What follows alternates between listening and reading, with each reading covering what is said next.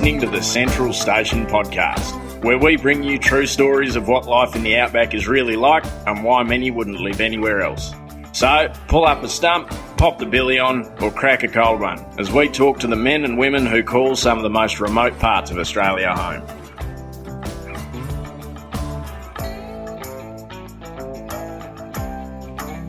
Welcome back to another short story episode of the Central Station podcast. Today's story is a pretty special one. It's one that we only just published on our website last week, written by a young girl called Maddie. Maddie works for Jody and Dusty Graham, who have written a number of stories for our website over the past few years.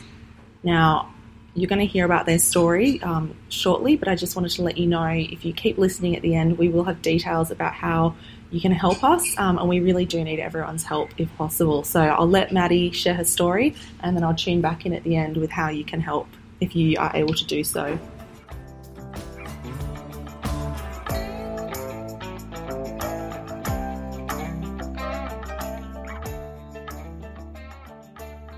So one day you're just the gubby. The next, well, let's just say this isn't something I ever expected to experience in my whole life. If you had asked me 8 months ago if I thought I would be able to do this, I would have said no. But here I am. I'm 24 years old, so I've been an adult for a while. But let me tell you how suddenly, overnight, I really became an adult. My boss was diagnosed with cancer and flown to hospital 4 hours away. It's not something you ever want to see someone experience, and in a matter of 24 hours, I went from just teaching the kids to providing full-blown 24/7 care. Now, that alone doesn't seem too daunting.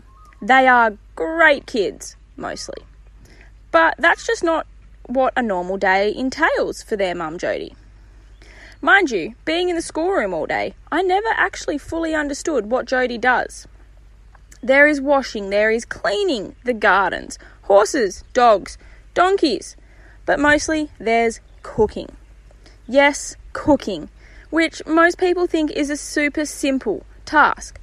But the running joke on Florina is the moment they smell something burning, is Maddie cooking again? Chances are, yes, I was attempting to cook. Simply put though, I can't cook. I burn things, or put too much soy sauce in, or put salt in a cake that was clearly meant to be sugar. Or I've given the crew food poisoning from uncooked sausages. Simply, I cannot cook. So within 24 hours, I had to learn, and learn quick. I was swinging messages left, right, and centre to get recipes for the most simple things, all while keeping the children calm and collected. Whilst all this is still happening, the station still needs to function, right? So I learned how to drive the tractor, check waters, and rescue broken down ringers with all 3 children in tow.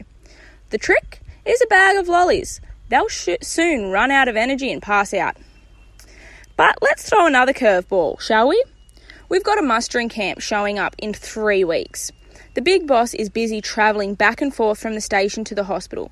I'm not sure if he's sleeping. It really doesn't look like it. So, rooms needed to be made up, food supplies ordered, school taught. Where do I even begin? Now fast forward again, and I think I've finally got a routine in place. The kids' school, extra jobs, dinner. But no, the radio goes, the dreaded radio. The ringer has caught the tractor on fire. Now, I haven't used the firefighter before, and there was no way I was going to be able to put it on a ute alone. So, I head out with water bottles. Yep, water bottles. Every water bottle I could possibly find, I headed out. We managed to put it out. I still don't know how. We are now at week 5. I'm not sure. I've actually lost track of time. But I think we've finally got a routine. I say this though, as the sausage rolls are burning in the oven. We've got this. We've got this. We have fingers crossed Mum is home soon, and I can't wait. Although it'll be a while before she's back on her feet, having her close by will be a massive comfort to all of us.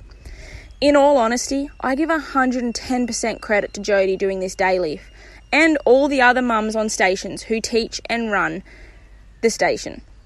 Given the chance, I would do it all over again in a heartbeat.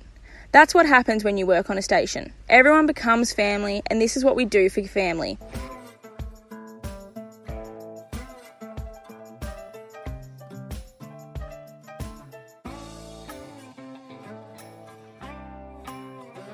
Okay, so you've just heard Maddie's story, and I just want to give you a little bit of context. So in May 2020, Jodie was rushed to hospital from Katherine to Darwin by air and diagnosed with bowel cancer. She underwent emergency surgery where they removed a large section of her bowel, and they also diagnosed secondary cancer in the uterus and liver and subsequently performed a hysterectomy.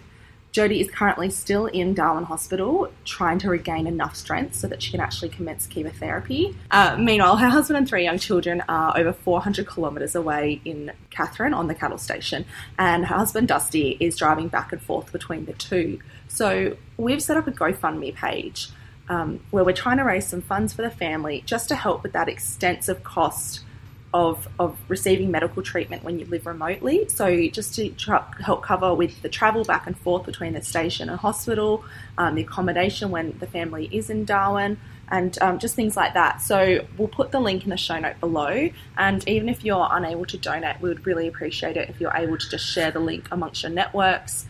We had plenty of people write to us and offer help in other ways, and honestly guys, even just positive thoughts and good vibes, you know, we really hope everything goes smoothly for Jodie and Dusty and that she will make a recovery.